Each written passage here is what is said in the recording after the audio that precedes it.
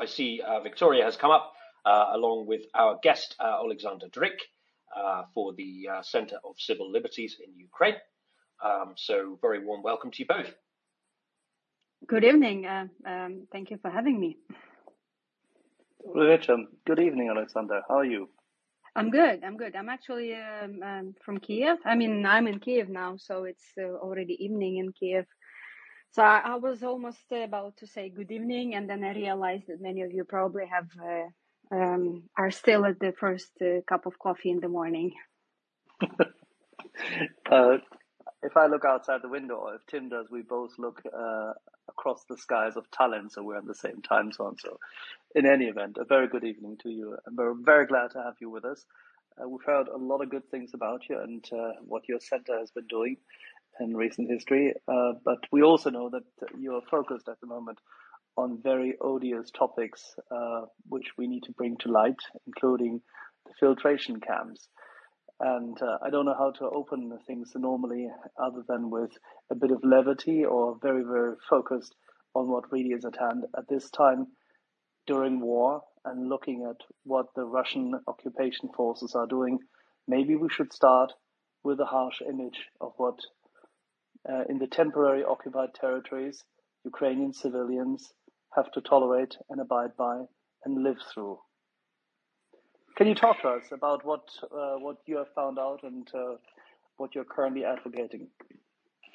Yes, of course. Well, first of all, I thank you for bringing this topic up. This is extremely important, and I do believe that not a lot of information is there available about all these horrific crimes that are being committed by the Russian army in Ukraine.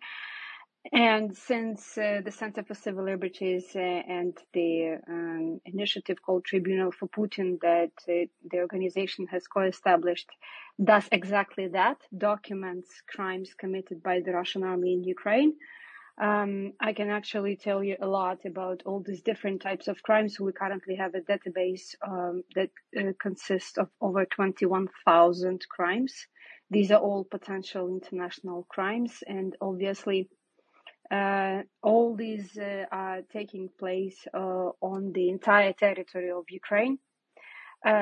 But major atrocities like tortures, killings, deportations, filtrations, they do indeed take place on the occupied territories.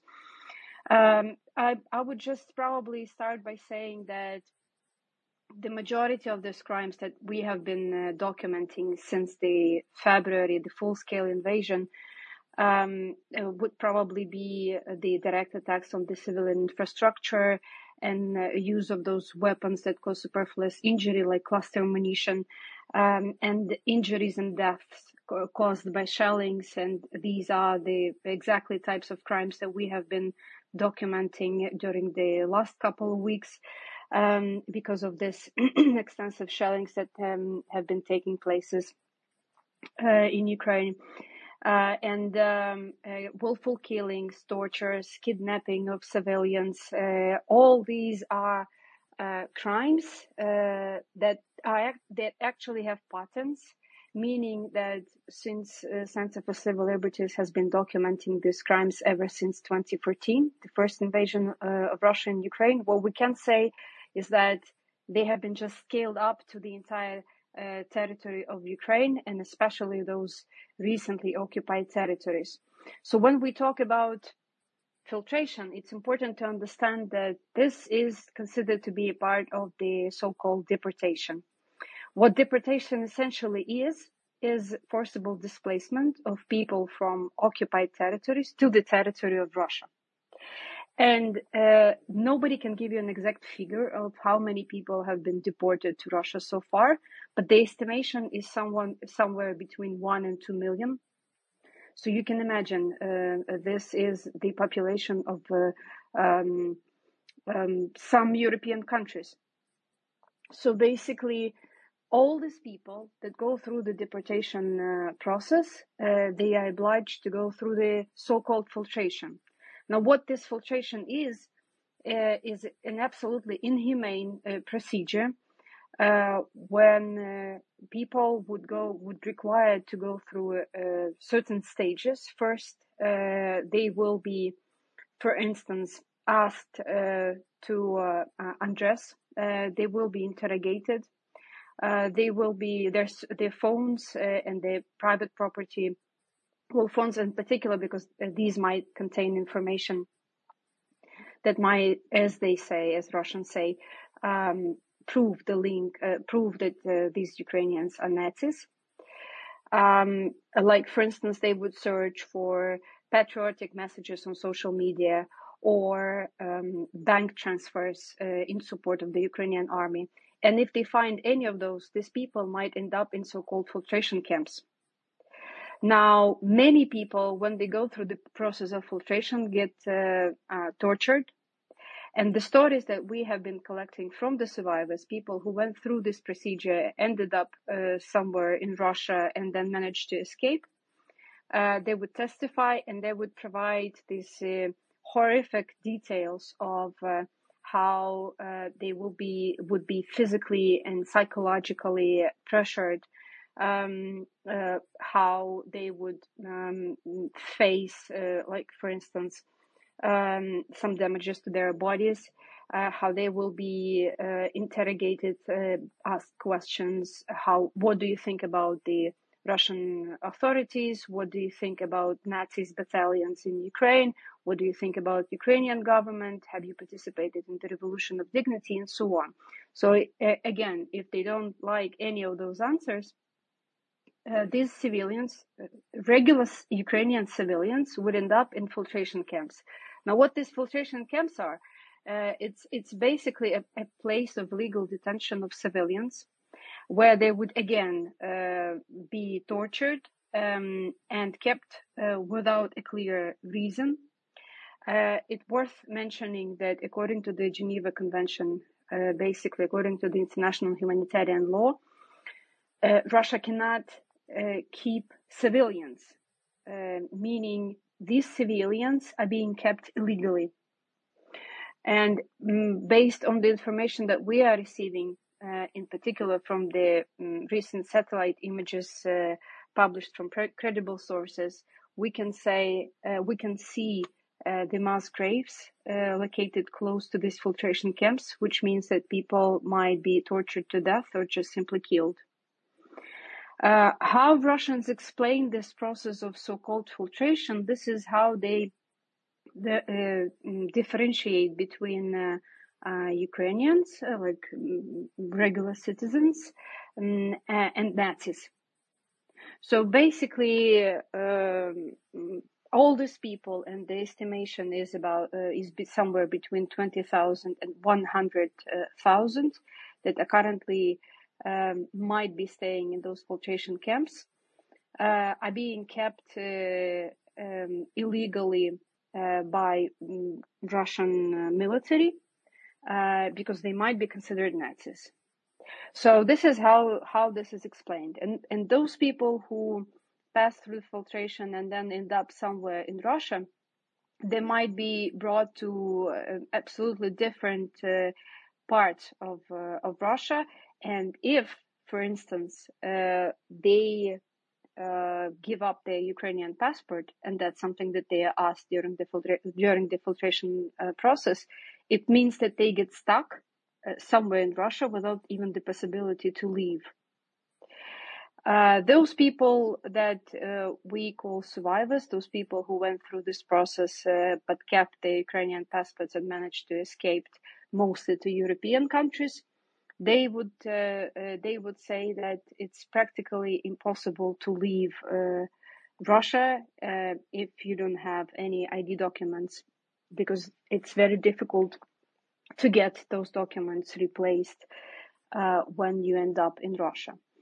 So this is a broad picture of the filtration process. But since many of these people are staying in the occupied territories, it's clearly, even though we might have sources on these territories, since Russia is not letting any international organizations or governments of other states to get access to these places of illegal detention of the Ukrainians, it's very hard to say how many people are actually suffering at the moment. As I said, the estimation is somewhere between 20,000 and 100,000.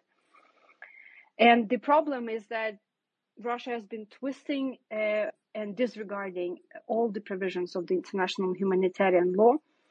And all these people not only were facing tortures, but in many cases, they would not even be provided some basic conditions, like, for instance, access to toilet, access to medical care, access to proper food and water. So this has become really something that I would say is a process of humiliating Ukrainians for just and torturing for just being Ukrainians.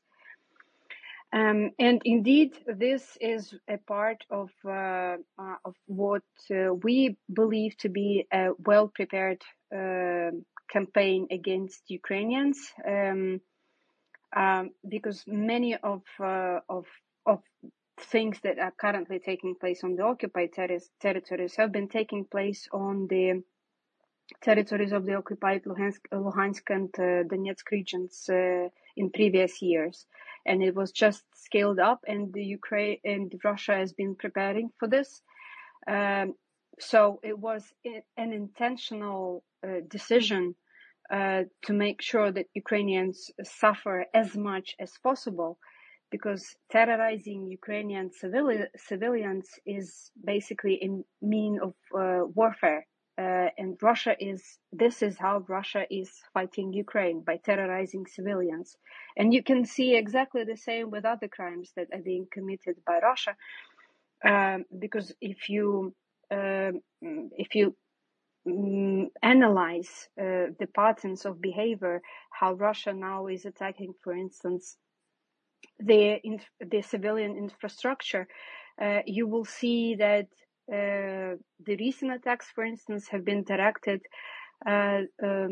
towards the energy supply system, which basically serves the only purpose to make it as unbearable as possible for the Ukrainian civilians to continue their resistance.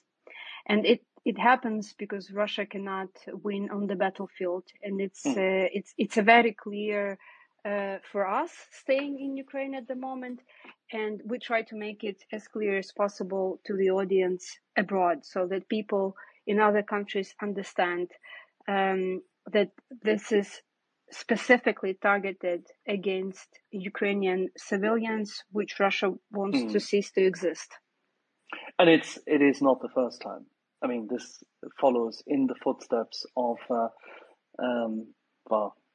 in most recent generations, in the run-up to the Holodomor, you will find lots of documentation which fortunately have gained public attention in the West as well, finally, that the systematic suppression, eradication of the Ukrainian population and its culture is a key target for in this case, Russian Federation, previously the Soviet Russian dominated empire, prior to that, the Russian Tsarist empire. It's always the same. The suppression is always the same. And the systematic nature of this shouldn't surprise anyone, but it seemingly still does. Can you just talk a little bit about what we know already about how well prepared these systems are? Because these filtration camps came very well planned, and compared to the strange and sometimes rather arcane and massively unsuitable logistics of the Russian armed forces for filtration camps and torture, they are still quite capable. Can you talk a bit about the systems they employed? Well, as I said, obviously we try to use every source of information there is, but if you have seen the filtration camp, there are high chances that you will not be able to tell about that anyone, because you might be dead. So from the information that we're getting, what we can say is that there is around over 24 of filtration camps that are located currently on the occupied territories. So people might spend months in those camps, and in some cases, people might be sent to detention centers to Belarus or Russia. In some cases, in these detention centers, people might, civilians, might stay in the same places with the POWs.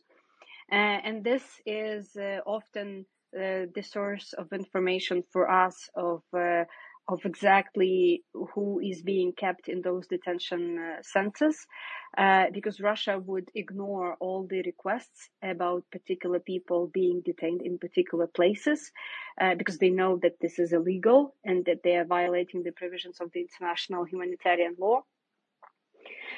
So the mere fact that these filtration camps have been established very quickly proves that they have been preparing for this, and they have been preparing for a large number of Ukrainians to be kept and tortured systematically in those filtration camps. Now, the question that we are asking ourselves, what could be done to stop these atrocities against civilians?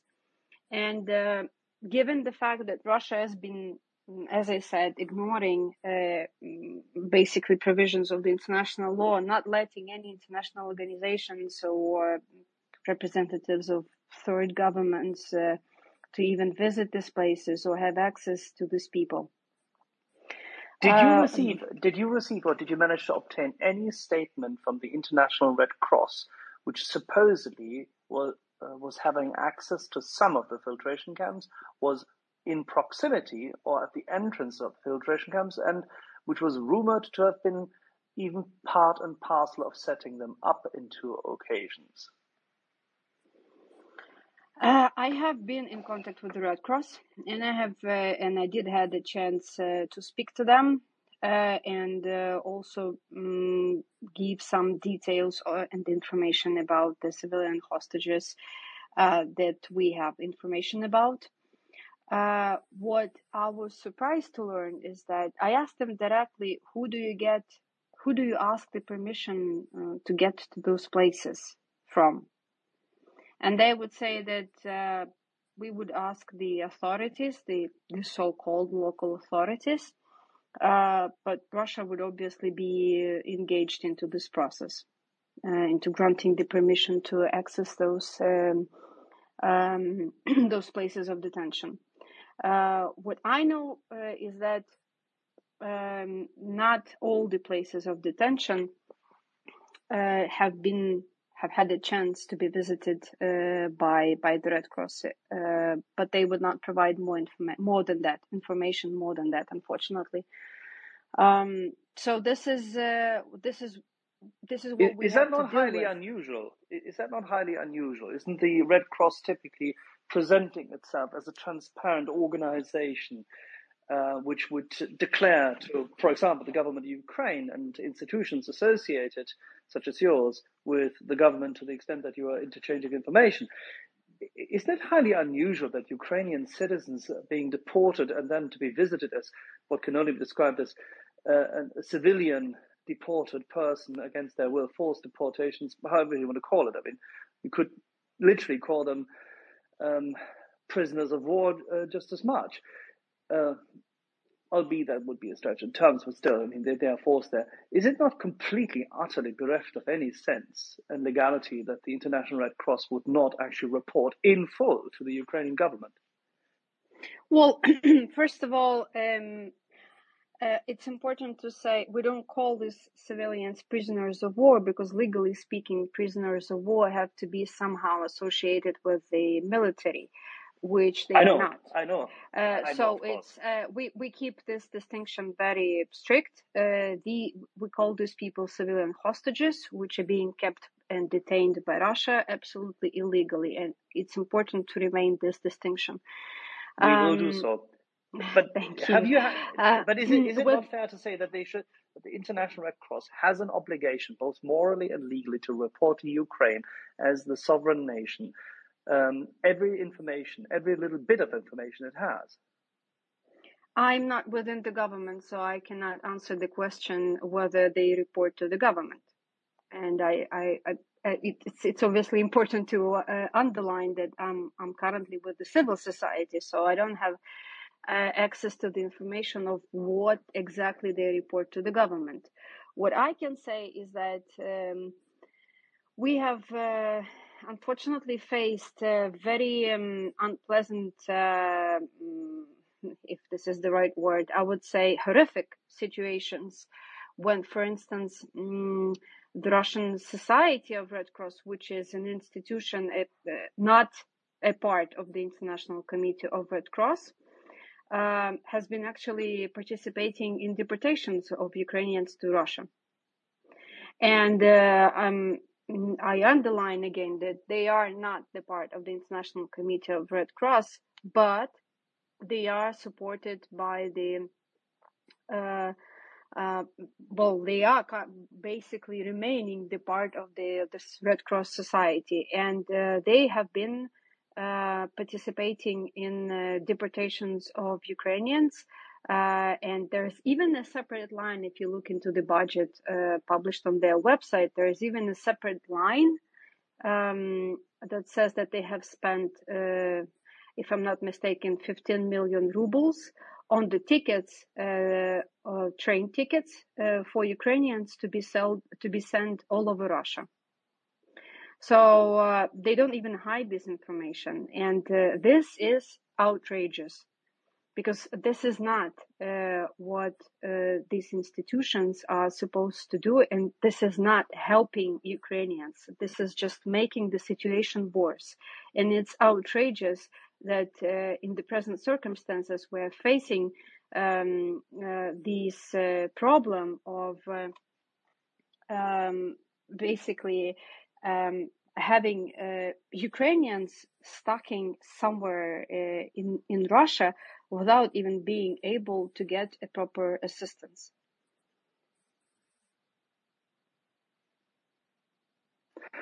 Absolutely clear.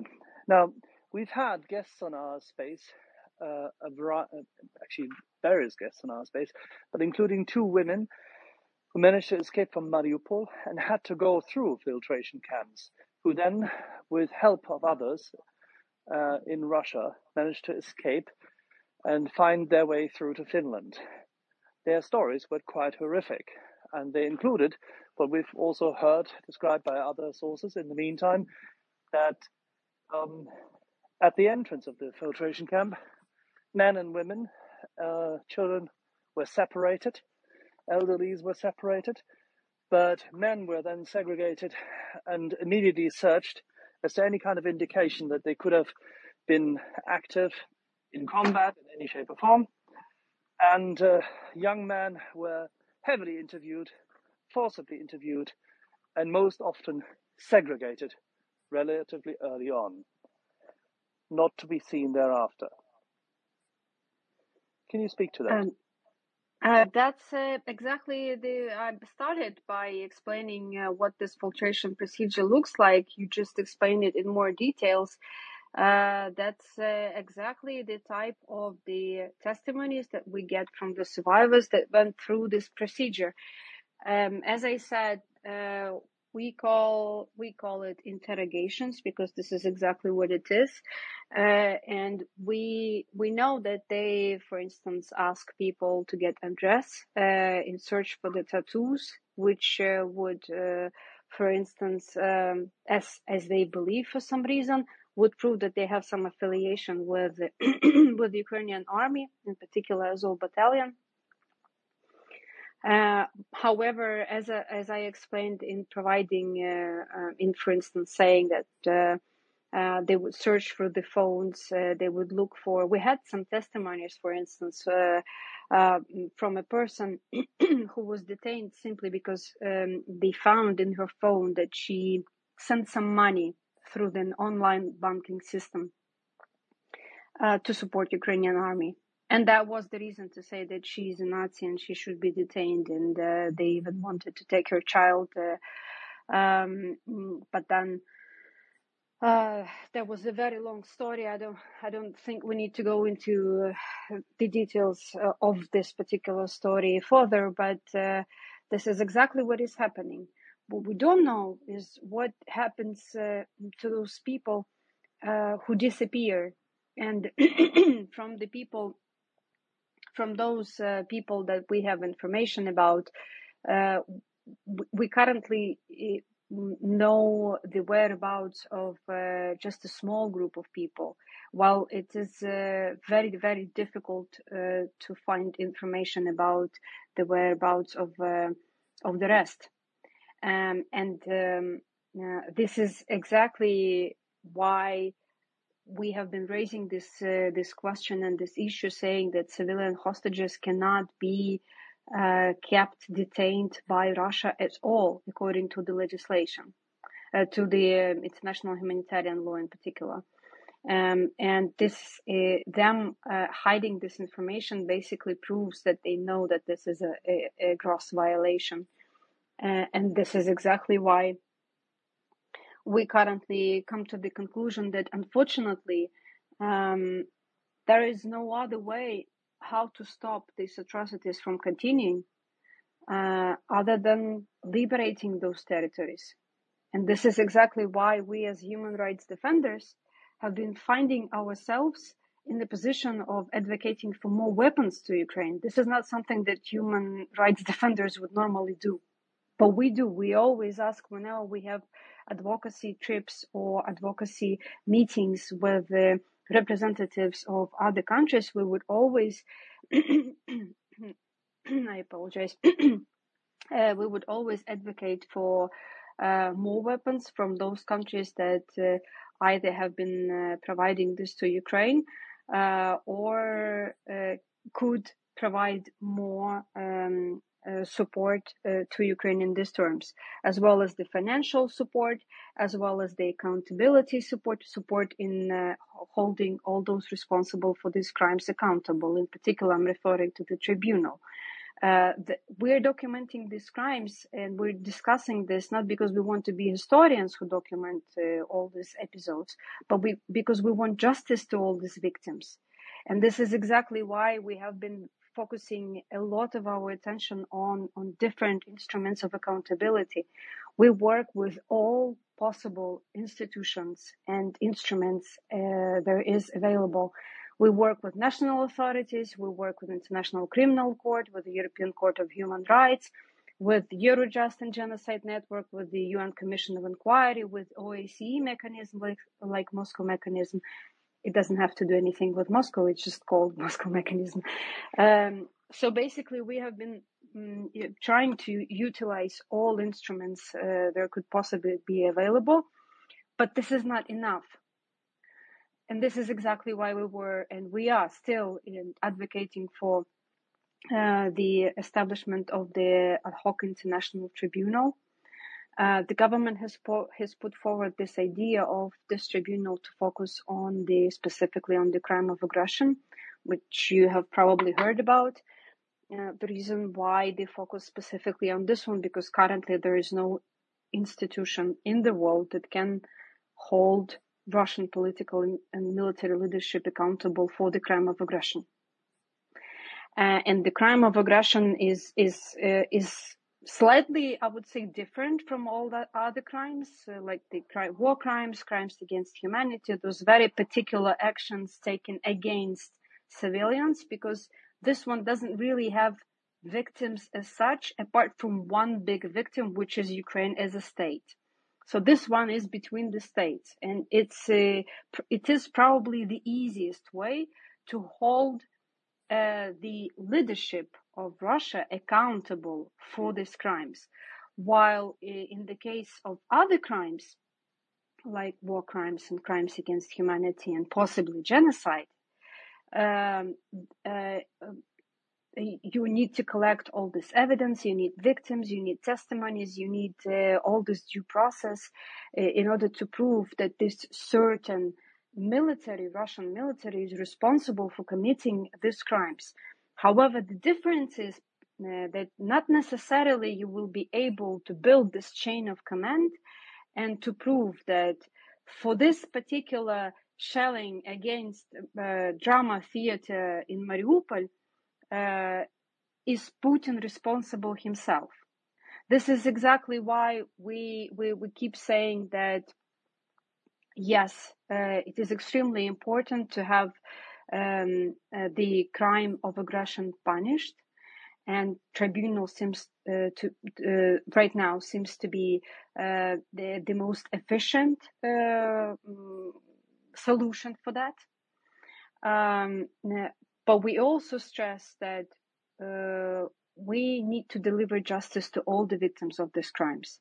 And this is a huge challenge, and it will remain a challenge because I think it makes sense to explain a little bit that according to the international humanitarian law, the primary responsibility for investigating and adjudicating all those war crimes lies with the national authorities. But there is barely any law enforcement and judiciary system in the world that would be able to handle this amount of crimes on its own. That's why it's extremely important to make sure that we establish this, what we call the comprehensive system of international accountability in order to deliver justice to the victims of these crimes. I'm sorry if I didn't go into many details, no, please, but I thought it was important to kind of give this overview and explain why we're doing what we're doing. Absolutely. I very much appreciate this. Otherwise, I would have already been forced to ask additional questions. But I think you laid it out very clearly. And this, what this space also is about. We want to make sure that people can understand the intricacies, the relevant detail, which matters a great deal in this case, both the differentiation in terminology, as you quite rightly laid it out, but also the granularity as to what needs to be done, because it's a monumental process ahead for Ukrainians and their partners in the international community to support the effort of making sure that justice can be brought on to these people who committed those crimes, as well as making sure that in the meantime we find sufficient support to stop those crimes from being committed. Now, this brings me to the topic. There's a lot of campaigning ongoing at the moment. One of those campaigns is what we actually bring forward here, which we call Free the Leopards. It's just one of the many. We want to make sure that there is sufficient attention to those weapons, which, by the way, the Ukrainian government has demanded now many times over, whether it is Mr. Kuleba, whether it's Reznikov, or your president himself. They have all asked for main battle tanks to be brought forward. This was long before we were talking about additional air defense systems, which are evidently required. But it seems to be that there is no end in sight for Ukraine asking for specific weapon systems which are not being given. Now, in order to do so, in order to reach more momentum, I think it may be helpful to highlight what happens to those who are most susceptible to such war crimes, and which typically goes to everybody's heart and mind and soul very quickly. The children. The children amongst those forcibly deported are currently being given to adoption. They're being lied to by Russian authorities that their parents wouldn't like them anymore. They are even taken away at very young age in order to be, fed into the new body politic of Russia.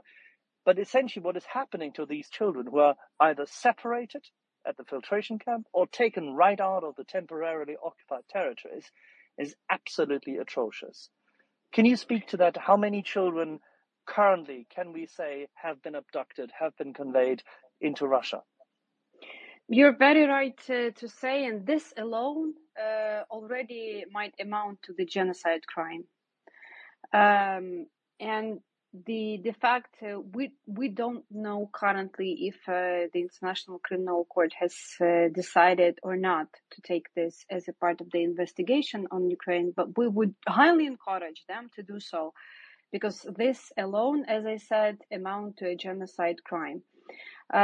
What the estimations are is that, as I said, out of those up to 2 million people, Ukrainians who have been deported to Russia, the estimation is that around 200,000 are children And you're absolutely right to say that Russia has adopted this special regulations that eases the process of adopting Ukrainian children. What happens and what might happen to these children is that their names might be changed, their dates of birth might be changed, so making it practically impossible to for these children to ever come back to Ukraine, or for their parents to ever find these children. Or what happens to these children, and there were some cases already reported, their parents might be killed by Russian soldiers, and then they might be sent for the adoption to the Russian families.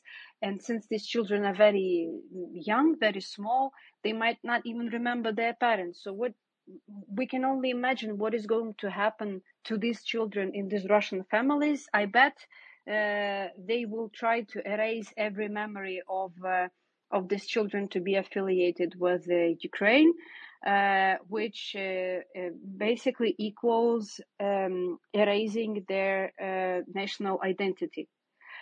This is exactly why this one thing at all, moving children to Russia under these circumstances can amount to a genocide. And this, for sure, has been one of the focuses of attention of the Ukrainian government, while not only communicating about the war, but also trying to build this argument towards Russia committing a genocide in Ukraine. Although what we need to always remember is that while states are currently recognizing Russian actions as genocide in Ukraine politically, it needs to be proven legally. And this is where the ICC should have stepped in, the International Criminal Court, because it's exactly within their jurisdiction. So I will underline here that we would expect them to take this case. However, what they are currently investigating cannot be revealed. I mean, they cannot share this information because this is an ongoing investigation. So we don't know if they have taken this decision or not.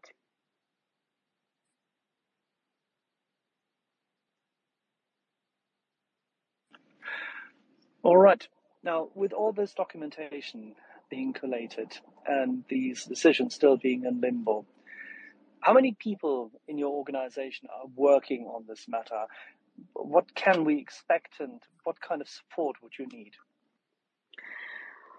Well, if we talk about documentation, obviously documentation is not all that we do, but documentation has been one of the key focuses, not only for the organization, but for the entire initiative, which unites 24 of organizations working on the ground in every affected region in Ukraine. So what we're currently seeing is that there's around 1,000 new crimes being documented weekly. And the aim is to have all the crimes documented.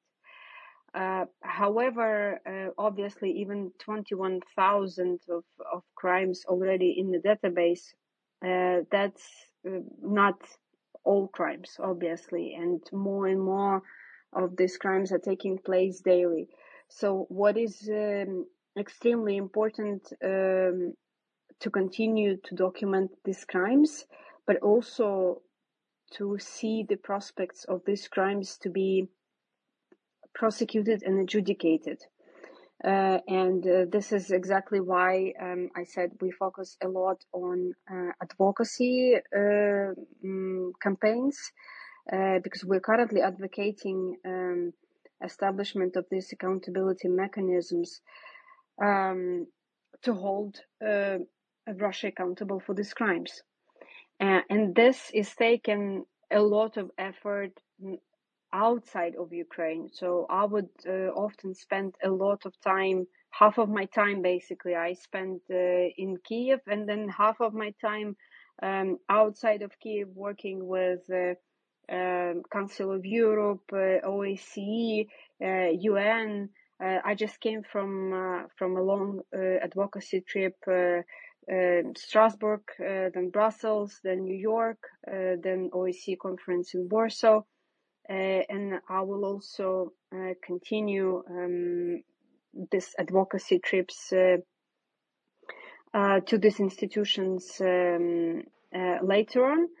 But another issue that we were currently looking on is, in fact, and that's something that I learned a lot about when during the UN General Assembly in New York, the recent one that has taken place in September, that while generally European countries and North American countries they do support Ukraine. I mean, there might be differences. Some would give more weapons, some would less. Some would support the tribunal. Some are still considering.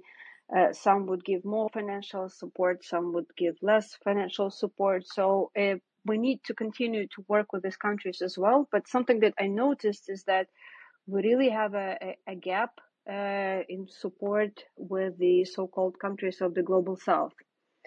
These are African countries, Latin American countries, some Asian countries. And this is where I see a big gap because probably Ukraine has not been paying enough attention to developing the diplomatic relationship with these countries before. And now when we see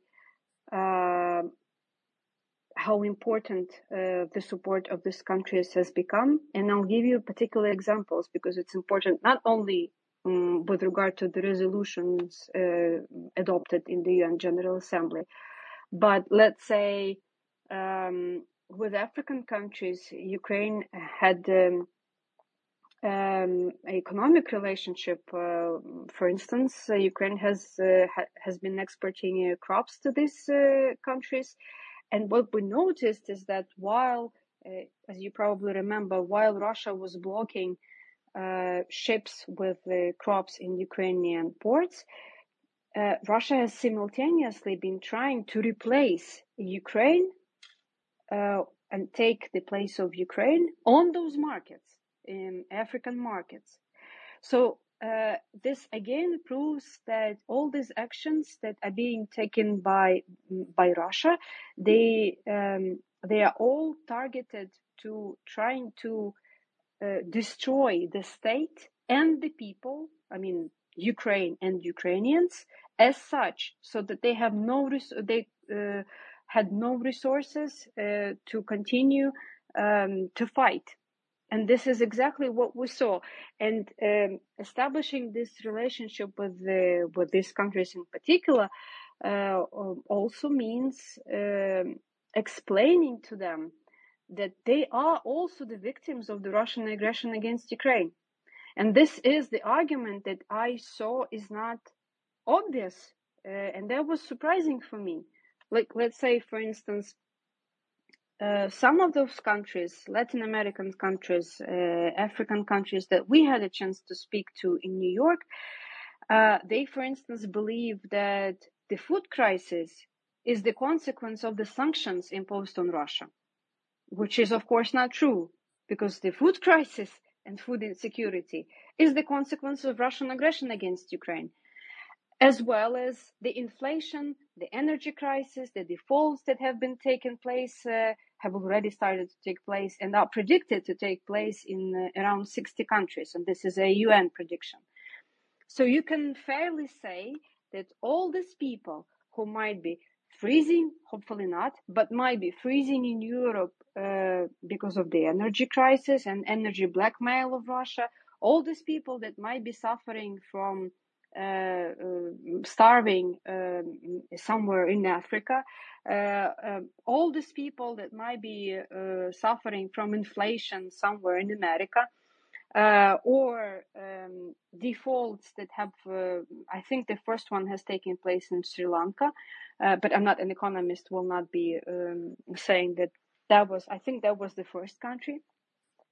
All these people, they are the victims of the Russian aggression against Ukraine. And as people are more further away from the battlefield, from the actual battlefield, it might not be obvious, but they are. And this is extremely important that we spread this message now around the globe, because it's not obvious. And people tend to fall into this Russian propaganda, and Russia has been paying and investing a lot of money into distribution of this propaganda in the region of so-called global south in particular. They might fall into this propaganda and even base their decisions on that, which is absolutely unacceptable in the present circumstances. This is why we have been coming back to what we are doing while documenting all these crimes. And there are hundreds of people that are working around Ukraine now to document these crimes. We're also putting a lot of effort into advocating, explaining, and countering these Russian narratives all over the world. Because if the world does not stop Russia in Ukraine right now, there will be other countries that will follow.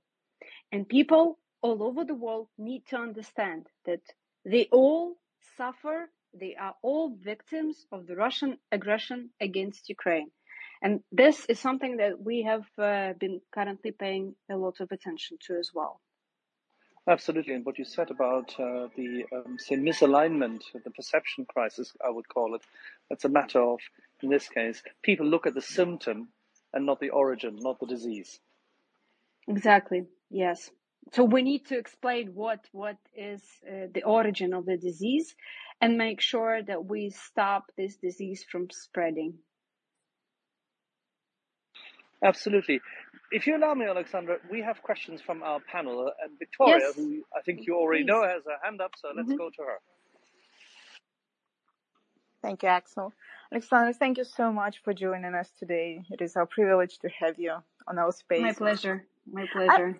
I have a question. So, as you said, we often do not hear from those who did not pass filtration camps, and so they were deported to Russia.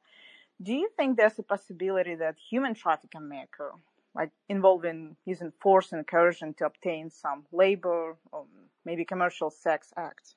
Thank you. Yes, there are actually, I think, some analysis being prepared, or it's not something that we focused on particularly, but indeed, people who are subject to deportations are often subject to human trafficking, and it also is linked to the different sexual abuses that might take place.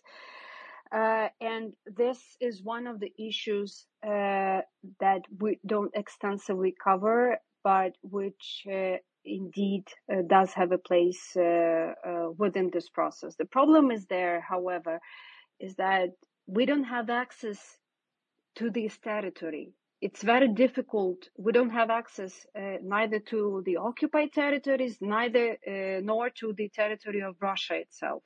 And as you probably know, and I was mentioning this before, that Russia would not even let international organizations in. I actually I spoke to the Secretary General on sexual violence, Pramila Patin, when in New York, and she told me that she was invited to the occupied territories to see for herself. We didn't have a chance to follow up after that, so I don't know if this has already taken place. But it seemed to me that she's very much aware of the fact that Russia will probably try to use her presence there to justify and to say that, see, everything is okay, and that she understands that she might not even get access to everything that she's supposed to get access to while visiting these occupied territories. But again, I didn't have a chance to follow after that with her, so I don't know if this trip has taken place. But this is one of the rare cases when representatives of international organizations are actually allowed to the occupied territories to see and investigate the situation on the ground. As you might probably know, with Olenivka, for instance, this detention center, there is still this problem of international organizations not having access and not being able to do their investigation. So this remains a big problem, and I think this is exactly what international organizations should be doing and focused on doing. However, there is little or no success so far.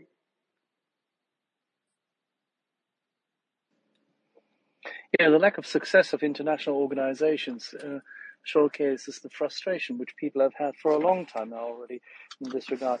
Let's move to Prince. Did I lose audio?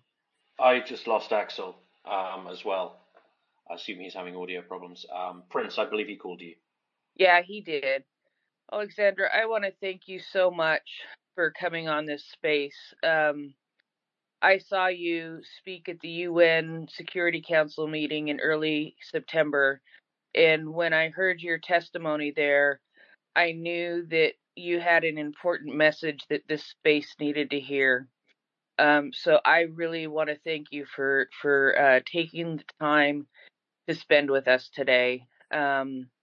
You have such an important message that is important for all of us to hear, and our reach goes farther than just the people listening at this moment. It will go out on our Spotify account, and people will listen to the replay. And even more than that, people that hear what you say today will be able to go to their neighbors and their friends and their family and share to bring light on all of the atrocities that are happening. And so I want to thank you, first of all, for spending the time with us today, because it's very important information. It's hard information sometimes to hear, but it's some of the most important information to hear so that we can support Ukraine and bring these atrocities to light, and to help to hold Russia accountable in the long run. The question that I came up with while listening here was when Axel brought up the two women who joined us from Mariupol, who went through multiple filtration camps before going to Russia and then being able to get out of Russia to Finland. One of the things that they mentioned was that they went through multiple filtration camps as they got closer to Russia, and they said sometimes the documentation was on paper, and sometimes the documentation that the Russians took was on computer. I don't know if you have testimony of that happening with other people, but I'm hoping. I mean, I know computer files and paper files can be destroyed very quickly, but is there any hope that that kind of documentation in the long run may be able to help to find some of these people who are civilian hostages in Russia and to hold Russians accountable for these crimes? Well, first of all, thank you very much for inviting me today, because I think it's extremely important to spread this information. It seems like there is a lot of information on Ukraine, but when you think of all this information, it's often lacking the connection between the dots, so that you understand that this is a very well planned system, and this is a systematic attack, not only on the state but on the entire nation, and which affects the entire world. So understanding this, and this is the message that I'm trying to spread, and this is why I'm extremely grateful that for the invitation to participate today and to speak to you. While we are working on collecting this information. With regard to your question, while we're working on trying to identify the whereabouts of the civilian hostages, I would say that currently we have over 600 cases, and these are mostly coming from relatives of the people who were either kidnapped or disappeared, or who just disappear during the filtration process, for instance, when families are getting separated. So we try to follow, and we get, as I said, mostly we get this information from the relatives of these people. But this is not all, obviously, and I don't know if the information that is being kept on paper or in computer we will be able to ever access. But I know that we're trying to do our best to make sure that every single bit of information that we receive from different sources is being carefully documented, and we have it added to our database so that nothing gets lost. And while working on trying to help the families of the civilian hostages to either locate their relatives or help them or get legal assistance to them, we're also very much interested, obviously, in getting these people back to Ukraine alive. And some of those civilian hostages actually got back to Ukraine recently during the recent exchanges. And the reason why they were returned, I hope, is because we were attracting a lot of attention to these cases, and including on the international level. We would often bring their relatives to different conferences and official meetings of international organizations that have been taking place during the last month. And this has been helpful in many instances, because this is how both the Ukrainian government and the international community knows that these people are being illegally detained. What we have noticed, although, is that talking about particular names, like naming particular people, and it, I would say it is less related to the civilian hostages. It is less the case of the civilian hostages, but more the case of the POWs, because we also work with the relatives of the POWs. If we attract too much attention to particular names of particular POWs, Russia, it raises the price of these people. So Russia would ask not just one Russian POW for an exchange, but 3 for just one person, one Ukrainian person. So we're trying to coordinate our efforts with the national authorities and make sure that if there are some particular plans for exchanges, that we don't do anything that might affect the effectiveness of this exchange. So we're trying to be as careful as possible while continuing to collect as much information as possible and share this information with respective authorities, so that we can get as much civilian hostages and POWs back to Ukraine alive as possible.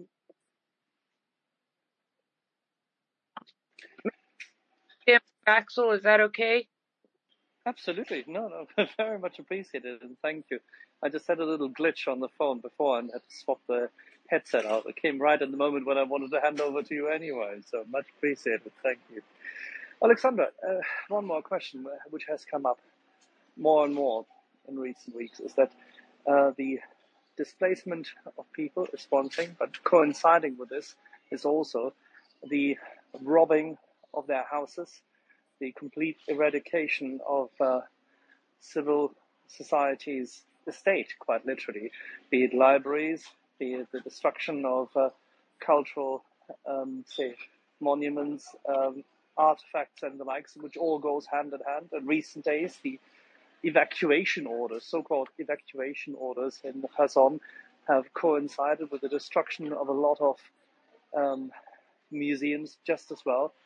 It is still a cultural genocide and not anything else. How do we make sure that Ukrainian society can recover from that? How can we help? This is a very good question. Well, obviously, you're probably aware of the different initiatives of the government that has already started to collect support of other governments and international organizations for the recovery of Ukraine after we win this war. And this is indeed a good way to support the recovery afterwards. What I would say is extremely important is to always remember that while we do need to think about what we're going to do and how we're going to recover after the war, we still haven't won this war.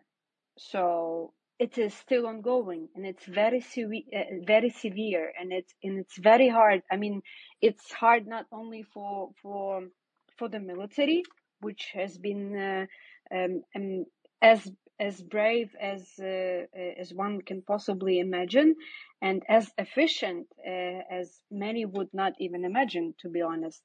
But it's still ongoing, so we need to make sure that we don't substitute these things, because I'm afraid that some countries might fall into this illusion that if, let's say, we designate some funds, some resources for the recovery of Ukraine after the war, it doesn't mean that we need to support Ukraine now when it is fighting this war. I would say, while it is important to remember about the recovery, it is even more important now to focus on winning this war, because there is a very hard winter ahead of us, and Russia attacking energy infrastructure in Ukraine now is a very carefully planned activity.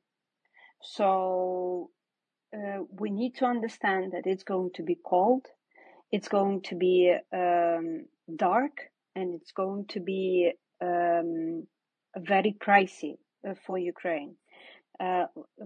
So what I'm trying to say, I hope I'm not.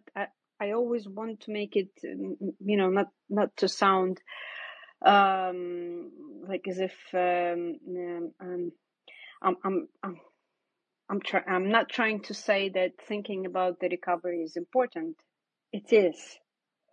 But if we're not winning this war, there will be no recovery. So it's important to do things step by step.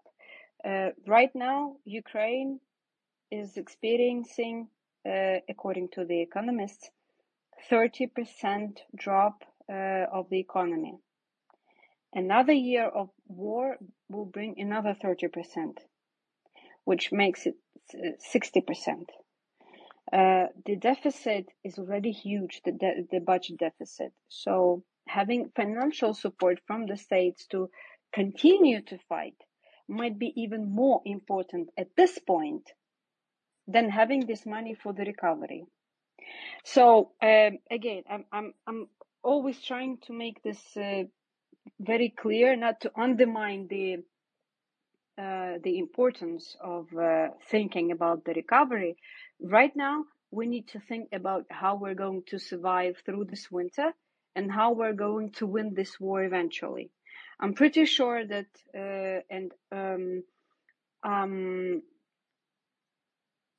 I'm pretty sure, and I know we have the capacity for winning this war, but it doesn't mean that everybody can relax now. And the mere fact that we are now facing these challenges of, as you probably know, Zaporizhzhia nuclear power plant, I don't think that everybody understands that Russia doesn't really need to use nuclear weapons. to cause a nuclear explosion. The mere fact that there are troops located in the Zaporizhzhia nuclear power plant, inside of the nuclear power plant, can already cause a nuclear explosion. I don't think that people understand that. Zaporizhzhia is one of the regions that have been occupied and then recently annexed by Russia through this sham referenda. So the problem is still there. We still need a lot of financial support to support the economy.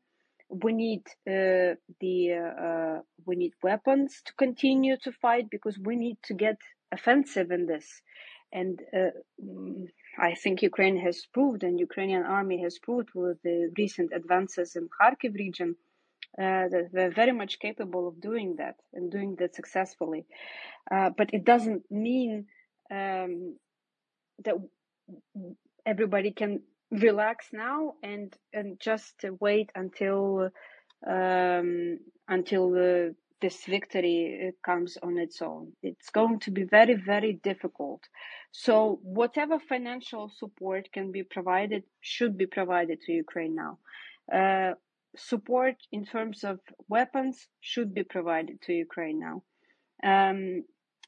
Support in terms of all possible available tools for accountability is important. This is also, it's not only accountability, is not only a matter of holding them accountable. Sometimes justice is a very long process. It's about having a preventative effect now, because if they understand that this accountability is inevitable, it will also have a preventive effect on continuing this war. Imposing sanctions, another important aspect, but just for your understanding, Russian economy has fallen only by 10%. With all the sanctions, Russian economy has fallen only by 10%. So obviously, it is still not enough. So, as I said, financial support, sanctions, weapons, accountability, these are the issues of the huge importance at the moment. One way when we are thinking about the recovery and the future recovery, we very much count on the reparations. We believe that we can get the frozen assets, the Russian frozen assets, and there have been some initiatives already by national governments, in particular the Canadian government, to introduce and then implement legislation that would allow to transfer these frozen assets from these countries to Ukraine. And this is one of the ways how we see the reparations, getting basically the reparations from Russia, because it's highly unlikely that Russia itself will be willing to pay any reparations. Another one is appeals that Ukraine is sending to international courts, in particular the International Court of Justice, the UN court. And one of the issues that will be considered there is, and that's one of the claims, Ukrainian claims, is that Russia compensates, pays these reparations. Another one is compensations, and this is something that is being currently discussed on the level of the UN as well as Council of Europe, is compensation mechanisms that can be introduced on the international level, including the registry of the damage, which is being basically now discussed, whether it should be a Ukrainian system or international system. So there is a number of things that are taking place at the same time, but I always emphasize, in order to make sure that we have funds for the recovery, and it's important to think about that. But it's even more important to think how we are going to win this war now.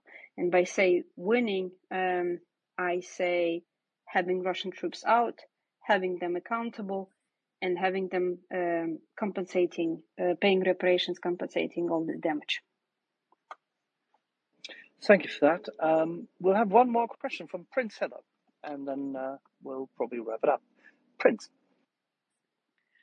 Again, this has just been absolutely wonderful. I thank you. It's a hard topic to say is wonderful. And when Victoria messaged me yesterday saying you were coming on this morning, I was so excited. And it was sort of weird to be so excited to be able to hear they're not so pleasant. But having seen, things on your YouTube page and the way you presented things to the UN Security Council, I knew you were a very important speaker to hear. And so that's why I was just giddy with excitement. And it just is sort of weird to be giddy with excitement to hear about these kinds of things. But it's true, because it's the important kind of thing to hear. And, as we go forward, I just want you to know, and I think Axel and everybody would agree with me, that if you come across something that you want to share with us to get a message out so that we can help spread that message, I'm sure you're welcome here anytime. The one thing that we didn't touch on a whole lot, but just a little bit, is you do have some expertise in tracking what is happening with the POWs, and I'm running out of time today.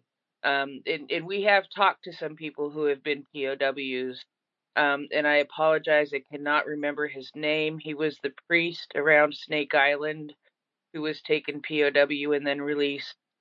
And I've heard Tara speak to the Helsinki Commission here in the United States. The medic from Mariupol who was freed in June.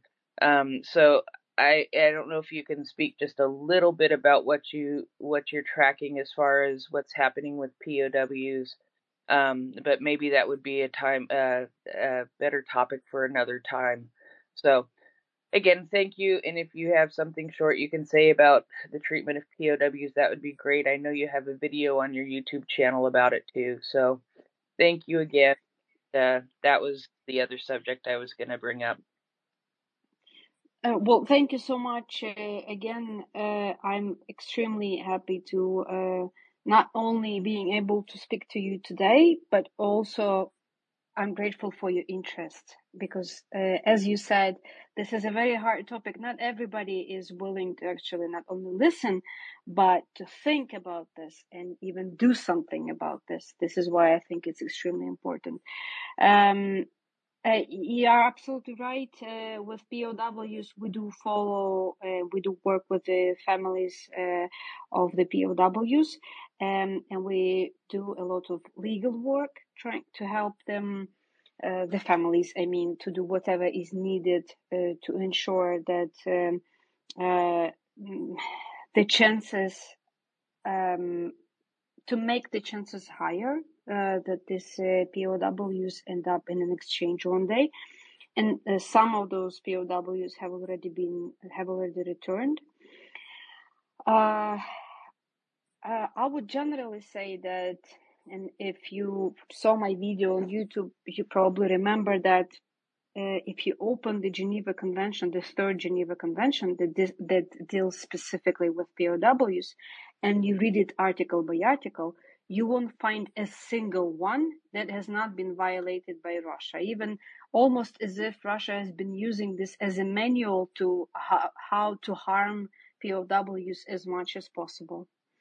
So POWs, and you have probably seen this from the pictures, they have been kept in inhumane conditions. They are being constantly tortured. They don't have access to medical care. They don't have access to legal care. They don't legal assistance.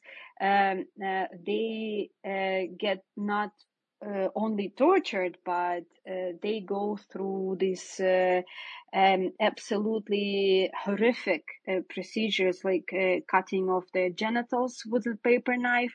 So this is something that has been shared publicly.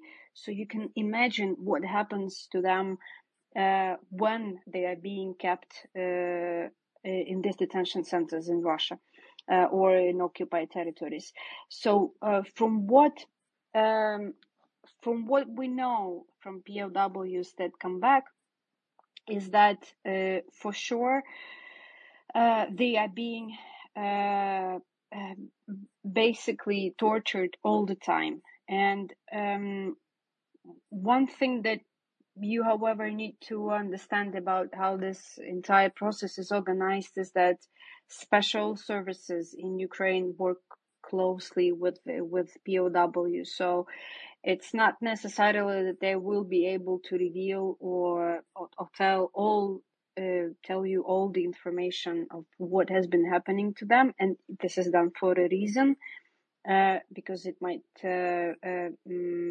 this information might be used by, again, Ukrainian authorities to conduct some operations, or it might harm other POWs that still remain in the territory of Russia. So this is something important to understand. So whenever we deal with POWs, my colleagues work in close cooperation with Ukrainian authorities. So we're trying to coordinate our efforts and to coordinate our operations so that it becomes as efficient as possible. And I think I would not go into much details at this moment. I would really suggest that if possible, you get to listen to some of those POWs yourself, because me telling their stories is not the same as them telling their stories. Would you be inclined to join us when we have one of those who have been freed come here to Maria Report? If I can at this moment, yes, for sure. We are currently in the process of planning one or two interviews in this regard, obviously with all suitable respect to the individual. But as you know and well know, both foreign fighters who've signed up with the Ukrainian armed forces, as well as Ukrainians themselves, have in recent days, after having been freed, appeared more frequently in public and been interviewed. So we would hope that at a suitable time in the near future, they can share some of their stories, as well as what they would like to tell the international community here on the Maria Report. So I'm sure Victoria and I will be then in touch with you and try to coordinate a suitable time for that. One thing has come up in regard to the POWs, and that is the fate of the 107 women who've been freed just a few days ago, amongst them also a young mother and medic who'd been separated, obviously, from her 4-year-old daughter. The atrocities committed towards POWs are already bad enough for those who've been hardened special forces soldiers, but the insidious nature of Russian behavior towards prisoners of war in regard to these women has started to come to light. Can you speak to this? Well, one thing that I can say is that we have been following the cases of some of these women, and many of them have been detained for a very long time, even before the full-scale invasion. This is exactly when this is a good example of what I said in the beginning, is that we see patterns in Russia's behavior and Russia's actions. What they did, they just scaled it to other territories of Ukraine with the full-scale invasion. I can't say that. Again, we recently had an interview with one of the survivors, one of those who managed to return home during the exchange. you just have to listen to what these people have to say, because I might repeat some of their stories, but it's not going to be the same. So what we're trying to do now, we're trying to arrange as many events as possible and as many publications as possible for these people to be able to speak their stories themselves, because this is not only a good way of communicating what this war is actually about, but this is also a very, I would say, the most powerful tool at the moment on how to remain the importance of this question on the table. Because what we have been noticing is some kind of a fatigue of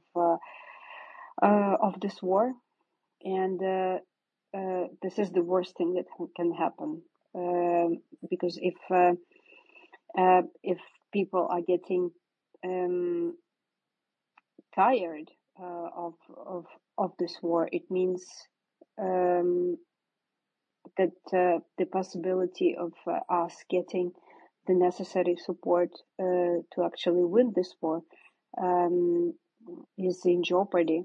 So we're trying to make to remain it as visible as possible. And I'm glad that survivors are ready to speak about all these horrific atrocities that they have been through, because this does help a lot Ukraine as a state and Ukrainians as a nation. And I do apologize, but I will have to leave in just a couple of minutes. So if there are, I see the hands. Yeah, I was just about to say, shall we just cycle through the two questions which are still on the panel quickly, mindful of your time, Oleksandra. So both Ron and Marcus, I understand you have questions. Just give us your questions and maybe we can address them quickly before Oleksandra has to go. Ron. Good evening. I have one question. I'm at the moment in Mykolaiv, as some of the panel know. And a few days ago, we got a guy came from the area of Cherson, and he came with a Russian passport, but he is Ukrainian.